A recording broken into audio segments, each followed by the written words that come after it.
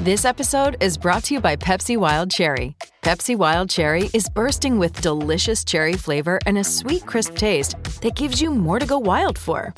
Getting wild may look different these days, but whether it's opting for a solo Friday binge watch or a big night out, everyone can indulge in their wild side with Pepsi Wild Cherry. Also available in Zero Sugar. So grab a Pepsi Wild Cherry and get wild.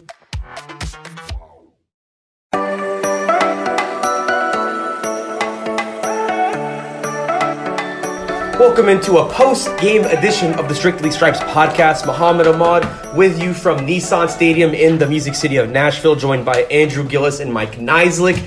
The Bengals wrap up the month of November with a 7-4 record as they get a big win over the Titans 2016. A game that was anything but pretty, especially from the Bengals offense in the first half. But Joe Burrow finds a way again without Jamar Chase. The Bengals defense holds again, this time against the league's best rusher in Derrick Henry. And a lot of elements went into the Bengals for this big victory. But man, I think the defense, we talk about the defense over and over and over again. And, this isn't really a game where they needed that vindication, but what they did to Derrick Henry, every defense, every D-line, let alone every defense, wishes they could do to Derrick Henry what the Bengals did today. Yeah, I mean, the Titans had, what do you see here, 344 yards of total offense. I mean, Derrick Henry takes a pass, 69 yards. Then Treylon Burks gets a long gain for 51, and that's it. There's 120 yards right there. The defense did a really good job. Derrick Henry, 17 carries, 38 yards, 2.2 yards a carry. So he only had a long of 9, and actually that might have come on the first play of the game. It did. First play of the Titans game. First play of the Titans, yeah. So first play first play of the for the game for the Titans on offense. They really kind of held him in check. I think it was hard not to be impressed just by really the whole entire team's physicality. You saw Mike Hilton getting into the backfield making a tackle, and he made it a point to say, I didn't trip him up, I brought him down. Cam Taylor-Britt was getting involved, linebackers are getting involved. This was a really, really good defensive effort, and you're going to need these efforts because, again, you play Derrick Henry today. You play the Chiefs next week. They don't have much of a run game to speak of at least the Titans and the Browns do. But you're going to need that same type of group tackling, that same type of effort. Then after the Chiefs game, you're going to play Nick Chubb, who actually is the best running back in the NFL. And even when they played him, they actually kind of held him somewhat in check. So, to me, this was a really, really good performance just in the way that you could kind of look at a bunch of different things and say, there are mistakes to clean up, but this was a win that you had to have, and we can get into this towards the end of the podcast. But, the defense is the first thing that jumps off the page. Hard not to be impressed by them. When you look at the box score, the Bengals tied their season high with 5 punts, had a season high 9 penalties, season high 80 penalty yards given up, put themselves in some really bad situations in the first half. The defense kind of came through. The red zone defense was tremendous. Basically, Titans were 0 for 3 in the red zone in terms of touchdowns. Had to settle for field goals, and that was the game right there. We talk about stopping Derrick Henry. He only had 2.2 yards per carry, 38 yards total. They didn't need vindication from last year. They won that game. But what they talked about during the week was that the narrative about Tennessee is that they are the most physical team in football, and the Bengals took offense to that. The Bengals defense specifically, and they played that way. And the Titans just, offensively, I think we can all agree they're kind of a mess without Henry doing Derrick Henry type things. And obviously then the Bengals have the advantage because they just have so much talent offensively, even without Jamar Chase and Joe Mixon, where you can rely on a T. Higgins to sort of make those catches down the stretch and do enough to put you in the lead and win this game. And before we get to the offensive performances of Samaje Perine and T. Higgins, like you just alluded to, Michael, just staying with the defense, I mean, this is the first true game where Cincinnati had DJ Reader back. He did play last week against Pittsburgh, but this is where he really shined. I mean, in the first quarter alone, 2 drives apart, he swats a pass in each one. B.J. Hill has been known for that too, more specifically last year like we saw in the playoffs. But when you have that, you don't just have disruption against Derrick Henry, like you said. That's part of why Tannehill didn't do much. Yeah, like Andrew said, he had the screen pass to Derrick Henry and the long throw to Treylon Burks, but that was it because there was not much he could do. He was flustered. He was scrambling. Sam Hubbard had a sack on him. And when you have that pressure up the middle from Hill and, of course, Reeder, that makes Hubbard's life easier and makes Hendrickson's life easier. I know the interesting thing, too, is, normally the Bengals are not a blitzing team. Obviously, that had to change today with Henry. And even as they did more blitzes, I like that they had some disguises in there where they kind of had Hubbard dropping and then Wilson switching spots, and then it just kind of confused the defense a couple times, and that's where they got some of those big stops on Henry and those incompletions from, like I said, Tannehill being flustered. And yeah, I mean, with Cam Taylor-Britt and with Eli Apple, I know the big question was how concerned should the Bengals be without Chidobe Awuzie. There was the big play to Burks, there was the big play to Henry, but besides that, Apple, I think, had one of his best games of the year. Taylor-Britt was doing everything. Even on that catch, who forced the fumble that was recovered by Tennessee? Britt. He didn't just say, I'm going to just tackle him down. No, he's like, I'm going to tackle him and get the ball out. Because that's the nitty-gritty effort that he's bringing, that he knows that Chidobe Awuzie was bringing that isn't there. So, like I said, they didn't need that vindication. But that was just an electric performance from the secondary. Which, again, you still got to deal with Patrick Mahomes. You got to deal with Josh Allen. They got a lot of tougher tests ahead. They're not going to deal with Ryan Tannehill again. I don't know if that was impressive. I don't know if I'd call that an electric performance by the secondary. Well, just the tackling, nearly 300 yards, and but that's mostly from 2 plays, couple though. Explosive. Well, I mean, yeah. So if you take away the loss, they didn't lose. I mean, that doesn't really work. The numbers are what they are. I thought the secondary played okay. I think you could see the weaknesses. But that's just window dressing, though. I but I mean, if you played the Chiefs like that, you're going to lose the game. No, I'm saying with this game specifically. I think you can't. That screenplay was a disaster. Sure. And the play downfield also wasn't great coverage. I mean, I think Eli Apple did play well. He knocked a couple balls loose, but I mean, let's not overblow it. I mean, they were okay. I think in the secondary, I thought the defensive front. And the team defense they played in the running game was sort of the story. I thought the secondary played well enough, but I mean, I think when Lou talks later this week, he'll lament the fact that screenplay shouldn't have gotten 69 yards and a touchdown. He'll say that Taylor-Britt, as good as he does in some of these running situations, it comes down to those fine details. And so, I think that the secondary effort was good, was fine, but I don't think that was sort of the. I think they want a couple of those plays back, and they could have swung the game the other way. This was ultimately a very close game still, and in those red zone situations, they were just the more physical team. They stopped the run, right, and prevented those touchdowns. So I think you could see, when Zach Taylor talked about the Bengals team playing well with the lead, playing well when they score early. Once this became a kind of a back and forth game, the Titans couldn't really play the style they wanted to.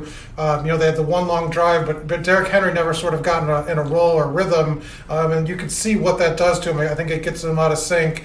They're not. Having Tannehill be the star, he can't beat Joe Burrow for this team, and I think you saw it that the Bengals kind of dictated what this game looked like by playing so well against Henry. And that's the thing. I know what you mean. I meant in the sense of with this game specifically, where you don't have Chidobe Awuzie, and there was all these concerns about what are they going to do. Absolutely, you want to take back the Henry screen and the Burks catch. But I'm saying if you correct that going into next week and you bring that same, like you mentioned, physicality in the red zone against one of the best red zone teams in the league in Kansas City, then there's reason to hold your head high. But going back to the offense, with Pirine, he had that historic game last week, 3 touchdowns. We talked about that when we were back at Acrisure Stadium in Pittsburgh. Wasn't quite that performance today, but I mean, the yards he had from scrimmage, running, catching, breaking tackles, he showed he's not just a screen pass catcher. He had a 7-yard touchdown, and he had a couple other runs in between. They started the game with him, with the screen pass, and they just kept going from there. And I think with Pirine, they really look comfortable with him. I think maybe too comfortable to where, I know this was asked to Zach Taylor, if maybe Pirine is the guy versus Joe Mixon, who is still in concussion protocol. Obviously, that's why he didn't play. But, I mean, regardless of his health, do you think Pirine is the better RB1? Was that to me or to Mike? Either of you guys. I mean, what do you make of that? No, Mixon's still your guy, but I think what you've seen over these last 2 weeks is that you can rely on Samaje for maybe more than you thought you could. Obviously they really like him as a pass blocker. We talked about this on our Friday podcast. We wondered what the running back splits were going to be. I don't have the snap counts, but Trevion Williams had 2 carries. He had 1 catch. Chris Evans. It was a third down catch too. Chris Evans and he had a really good run. Yeah. That run that he had, I think it was 16 yards, was really, really good, really, really impressive. But they really kind of only relied on Samaje Perine out of the backfield. Joe Burrow was pretty active running the ball, which I thought was pretty interesting. 4 carries, right? Runs, 9 carries. Yeah. 9 carries for 32 yards. So, I think this is one of those games where, you look at the box score for Tennessee, and, Derrick Henry rushed for 2.2 yards a carry, and you could say that was pretty indicative of the game. Samaje Perine only had 3.4 yards a carry. I'm not sure that was indicative of how well he ran. I thought he had a really, really good game running the ball, just in the way that he was breaking tackles, making guys miss. He was doing things in between the tackles that you needed him to do. His average got hurt. They were trying to run out the clock on that last drive. And that's right, yeah. And they were all rundowns, and he got tackled. Exactly. He got up to 65, and then he took two losses. But I think the attempts is where you look at. Obviously, they felt really comfortable giving him the ball. He gave him the ball 17 times as a career high as a Bengal. Most since his 2017 season. I think it was with the Redskins. Then the Redskins, if they were then. I think they were. 17 they were. Yes. And then he still catches four passes for 35 yards. Also had a couple nice blocking plays. Still, I was surprised. I said earlier in the week that I thought they might. Go to the other guys, Chris Evans and Trevion, to sort of lighten his load a little bit, but he was the every down back essentially, and the other guys, gave him a spell after one long run. Chris Evans made a key mistake earlier on offensive pass interference. He played one play, I think, the rest of the game. Yeah. I think Samaje showed he can do it. I don't know that they'll make this switch this next week or even this year in terms of having him be sort of the primary back. I do think it is proof of concept that when they can average more than 4 yards a carry on a consistent basis. You saw a couple weeks ago with Mixon, when it's not that hard, that they probably need that kind of going forward. And whether Mixon can do that on a weekly basis, we haven't seen it this season. He had the one big game and really hasn't had that on the ground, outside of that. So I think, I think that's just the position to watch sort of in the offseason, how they reshape that room. I think it's good. They have confidence in Samaje to do everything that everything that they ask of him. It's sort of a cliche quote from Zach that they talk about. But today was obviously evidence of that he can be the number one guy. He can be a third down back. He can, catch balls out of the backfield and block, and just a tremendous all-around effort 2 weeks in a row from him. And, in a key situation without Joe Mixon. Yeah, and this is one of those things you said you got to be able to run the ball. I don't, nobody's going to mistake this team for a running team.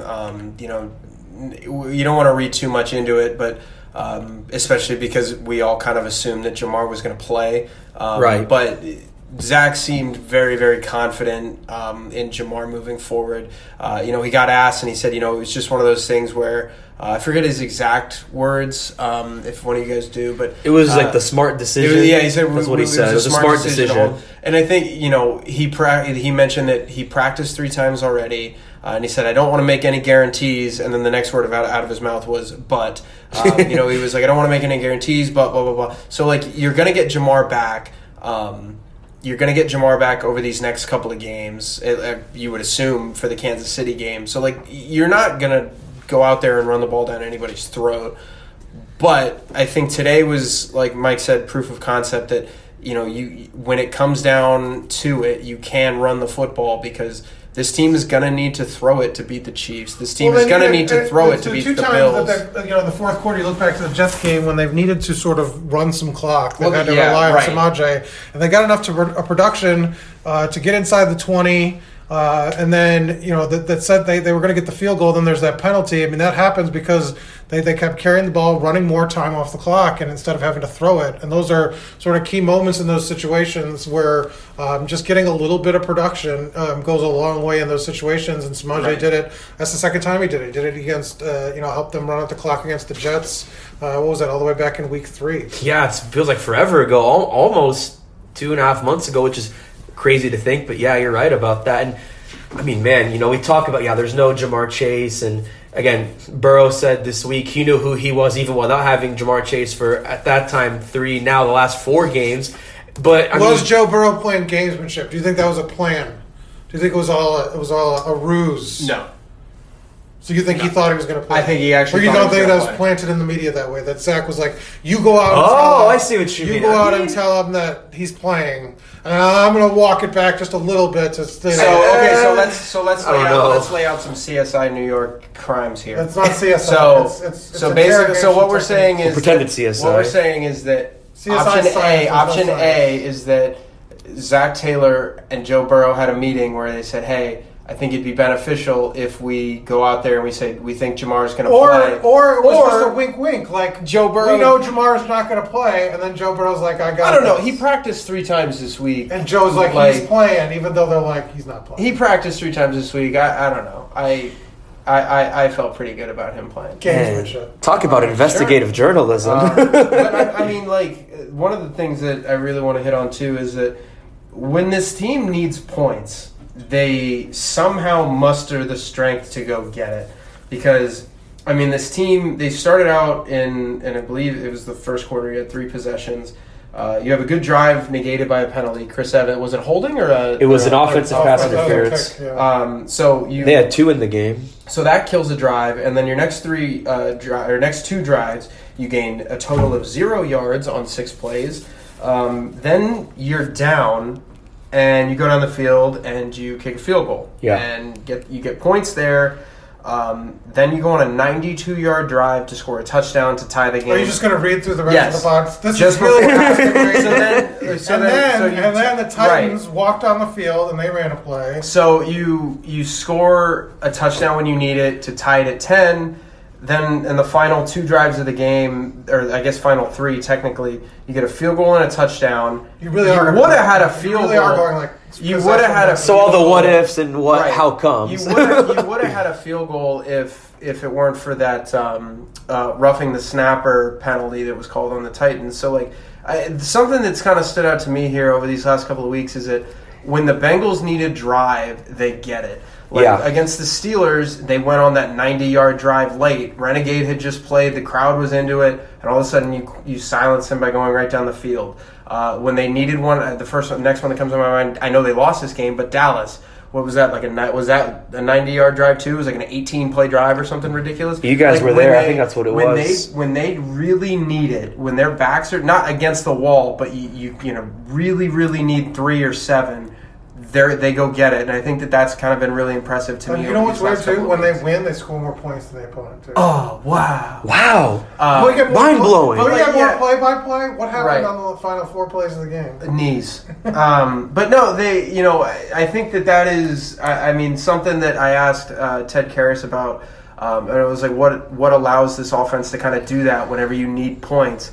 And he was like, it's Burrow's demeanor. He's like, there's just something about him that kind of has this calming effect on the rest of the offense. Like Zach Taylor said in his postgame presser, we wouldn't trade this quarterback for anybody on the planet. And I think that when you get down to it, you need drives like that throughout the rest of the season, and if you get into the playoffs. I think the flip side to that, though, is that when they play teams like Buffalo and Kansas City that can score points in bunches, can they match up with? Right, and that's going to be the big test because next week is the biggest test of their year. They've had to scrape and claw at times and really do a lot of different things to sort of get in the position to win these games. But when you watch Patrick Mahomes and he's just kind of gliding around the field, just scoring points at will, do the Bengals have, because they couldn't afford a stretch like that they had in the first quarter against Kansas City next week. They'll lose that game, I feel like. But going back to the point without Chase playing, I mean, Higgins had his day last week, and he has his day this week. And it makes you wonder, and this is kind of more of like an off-season question. Going up. That's what I'm saying. Like, I was kind of framing, like the way you framed with Perine and what the offseason will look like. I think with Higgins in the offseason, price of the brick is rising and rising and rising. I mean, he's done better. Man. But I think there's film to counter that. I mean, he had a drop early. He was a non-factor really in that first half. Had the offensive pass interference as well. I think at times, and it's hard to say, are they going away from him, or is he not getting open at those times and then kind of coming through in the clutch? Like, why does he go quiet for so long? And it'll be interesting to see how other teams view him when he does. Will he be a restricted free agent first? Will they have a chance to lock him up beforehand? I don't know how. So because he wasn't a first round pick, this is his third year. They can negotiate with him at the start of the new league year, I believe, which is in March. Yeah. So he has this year and then one more year after that.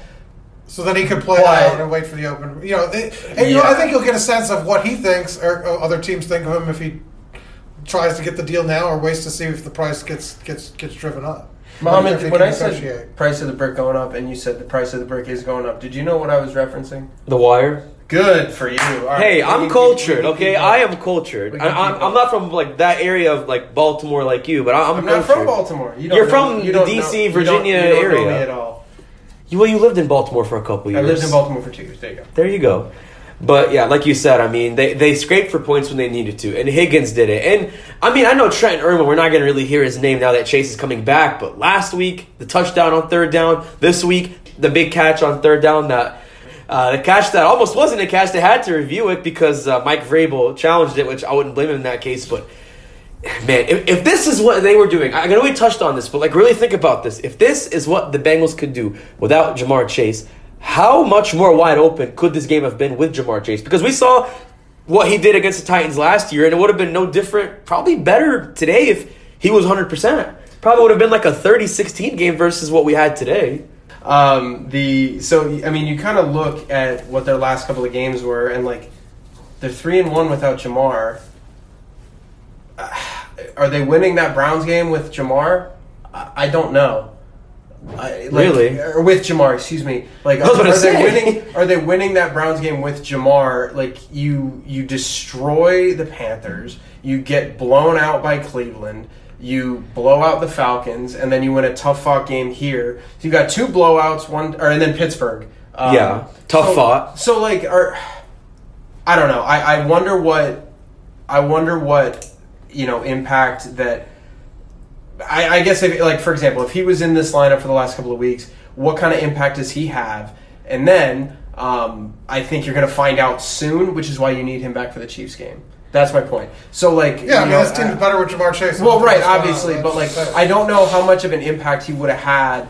Or at least how much different. They're 7-4 right now. I don't know what their record. I don't know if their record's any better if Jamar Chase is in the lineup. Especially with the Browns game. I mean, honestly, they were losing that Browns game whether Jamar Chase was in the lineup. Right. The Browns are just they could be 3-7, 1-10, 5-5. That's just a bad matchup for Joe Burrow. It's just always been a bad matchup. You have Nick Chubb on one side, and you have Jadeveon Clowney and Myles Garrett on the other. I mean, that's just a bad matchup for a lot of teams. And even the best teams, they just have that Achilles heel of an opponent. And, I know a lot of the Browns fans are probably feasting on this, but that's just not a good matchup for the Bengals. But who knows? I mean, maybe we're wrong, and that changes when they come back because obviously they're going to have Deshaun Watson playing his second game of the season because he's back from his suspension. That's not an excuse. With all due respect, no, it's not, but it's just going to be different. Because they're 4-7 right now. And they play. Was this the Browns Insider podcast? Right. Did we cover the Bengals today? They're 4-7 right now, and they're going to play Houston next week. So that's 5-7. You can't lose. You can't lose to a team that they could beat the Texans and they could beat the Bengals, and they're still not 500. That's not a game that the Bengals can lose. No, especially at this point in the year where you have to win over half of your games. I agree. That's why today was so big because you play the Chiefs, and even if you lose the Chiefs, and we can get into the playoff discussion now because I know we're getting towards the end here. You play the Chiefs next week, you lose that one, you're still 7-5. I tweeted this out after the game. What 9 wins? Do we think that gets you in? I don't know. No, I don't. It depends on the tiebreakers. I don't think so. It's going to be close, but right now, I'm not saying it won't be for sure, but I don't feel good about it. So the Chargers are playing right now as we talk, and they're winning. Let's just say the Arizona. Chargers get to 6-5. So you got two teams that are 6-5 that are currently on the outside looking in, and you play one of them, the Patriots, on Christmas Eve. Like, if you beat the Patriots and you win and you get to 9 wins, 9 might get you in there because you have the tiebreaker over the Jets. The Tennessee one doesn't matter now, but Buffalo and Miami are 8-3. Like, you're gonna have the tiebreaker over Miami. I mean, the maybe Buffalo game Buffalo is really hard. Maybe. So if you get to 9, you might do it. But if you get to 10 wins, you're probably in. You're almost certainly in. And that's a 3-3 finish. This team can finish 3-3. By the way, it's funny that you mentioned that because I remember you said this over and over again that the Ravens don't have any tough opponents. They got an easy schedule. Yeah, they do, and they lost. Yeah, and they lost to the Jaguars. They peed down their leg today against the Jaguars. So that goes to show you always talk about the NFL being a stupid league. Yep. Your point was proved today. You contradicted yourself, but also proved another point at the same time. Because look, they don't have good opponents left, and the Jaguars are not good. But guess what? They still lost, so nothing is guaranteed. That means, and let's not forget about this part. Now it's a tie at top division, but here's the thing. Let's not forget about that. The Ravens play the Broncos next week. They play the Steelers. Like, their schedule is not bad, and I get that they lost today. But the Bengals have got to keep stacking wins. And don't forget, if you want to have any chance of winning they barely beat the Panthers by 10. Yeah, at home. The Panthers. Come on, you man. You keep saying that. I don't know. It's the same team that the Bengals swept on the floor. But you're not going to lose. The Panthers, like, no NFL team in history loses every week by 30 points. Like, I understand that, but they're still a really bad team. Of course, they're not good, but that just doesn't happen. So my point is, like, the Ravens, like, I understand that they're 7-4 right now. Both teams are, and I understand that they're going to play Week 18, but that can change very, very quickly because, like Muhammad said, I know I said it's no excuse, but let's say you lose to the Chiefs and the Browns. Where are you if the Ravens go out and beat the Broncos and the Steelers? Two teams. But that's a what if, though. We don't know. Well, yeah, of course it's a what if. But I'm saying that's why this win mattered against the Titans because you've got to do whatever you can to keep it even going into the final week of the season. Because otherwise, if the Bengals go 2-3 down the stretch, is 2-3 enough to make week 18 a win and you win the AFC North and you get a home playoff game? I don't know. I don't think so. Moral of the story, every win matters. But just to wrap up here, we do this after every game, and of course, it's only fitting because the Bengals won, but game balls. I don't think Zach Taylor said who got the actual game ball, so we're just going to go into this blind, not knowing who got the game ball. So either you guys want to go first, or... Mike, you go first. I just went on a rant. No, I want to hear more. My game ball is going to Cam Taylor-Britt. I think that he was kind of a good example of what I meant when I said that this team they played team total defense today. Everyone was involved in the physicality. Cam Taylor-Britt had 8 tackles. He had the forced fumble where he had a really good hustle back on the play to go get Derrick Henry coming from the opposite side of the field, hawked the ball, forced a fumble that actually the Titans did recover. But I thought that was really good effort. I think the Cam Taylor-Britt, if nothing else, in his rookie season, you've seen that he's not afraid to stick his head in there and be physical. And against a team like that, that's exactly what you needed because, you could talk about the defensive line and the linebackers and everybody playing physical, but if Derrick Henry gets a full head of steam, he's a really, really tough running back to stop. So I thought that Cam Taylor-Britt gets a game ball from me. I'll go next. I think the game balls for me will have to be... Game balls or singular or plural? Do you have another game ball? No, you said game balls, so I was like, were we supposed to do... Well, it's up to you. I was violating the rules of his segment. If you have another one, go ahead. I meant to say game balls. No, I think he's just saying you can't. I don't have another one, but you said plural. You said game balls. You had. I meant game balls from each of us. Okay, that's what I meant. I'm sorry. So go ahead. So I was going to say... I didn't know if I was doing it wrong. Go ahead. No, you're good. And if you have another one, chime in. But for me, I would say my game balls go to Sam Hubbard and DJ Reader. Hubbard had a sack. What's so funny? You just said you weren't going to give multiple, then you gave multiple. I didn't. No, I said we have you game cheated. balls. You cheated. You can only give one. No, you got one. You can only give one.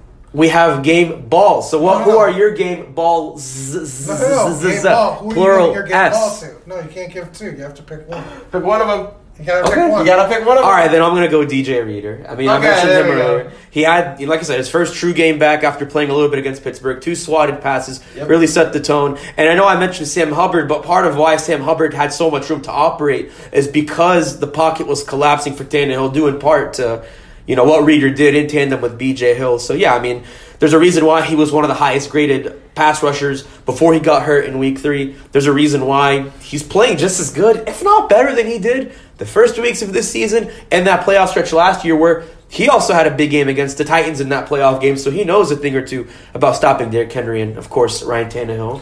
I'll give mine to Samaje, but not for his whole performance, just for the stiff arm. That stiff arm was like Madden-esque, like motion capture. Like, that was really good. You couldn't draw it up better. It was on the first play of the game, I think. Was it the first play? It was their first offensive play. And it was that screen pass. Long. Yeah. And it was the guy that Brian Callahan has said is like the greatest defender, upcoming defender in like college, in the NFL, and like he planted him on the ground. Like he was, just nothing. Just not the description you just mentioned. It was a very cool play. The replay, somebody posted the replay, and it was like a slow motion reverse view of it, and it was just a very pretty football play. So that's my game ball. Very, very pretty. Very. And so just very one play, eloquent. one ball, one person. That's how. One game, one win. Right, exactly. One win. One game at a time. And again, as we go a game at a time, stay with us this week. We're going to talk a lot more about the Bengals' upcoming matchup with the Kansas City Chiefs. We've said before, every game is a must-win, but when you're playing the top team in the AFC, it's a pretty big deal. But once again, for myself, Andrew Gillis, and Mike Kneislich, I'm Muhammad Ahmad. So long from Nashville. We'll see you next week. Until then, take care.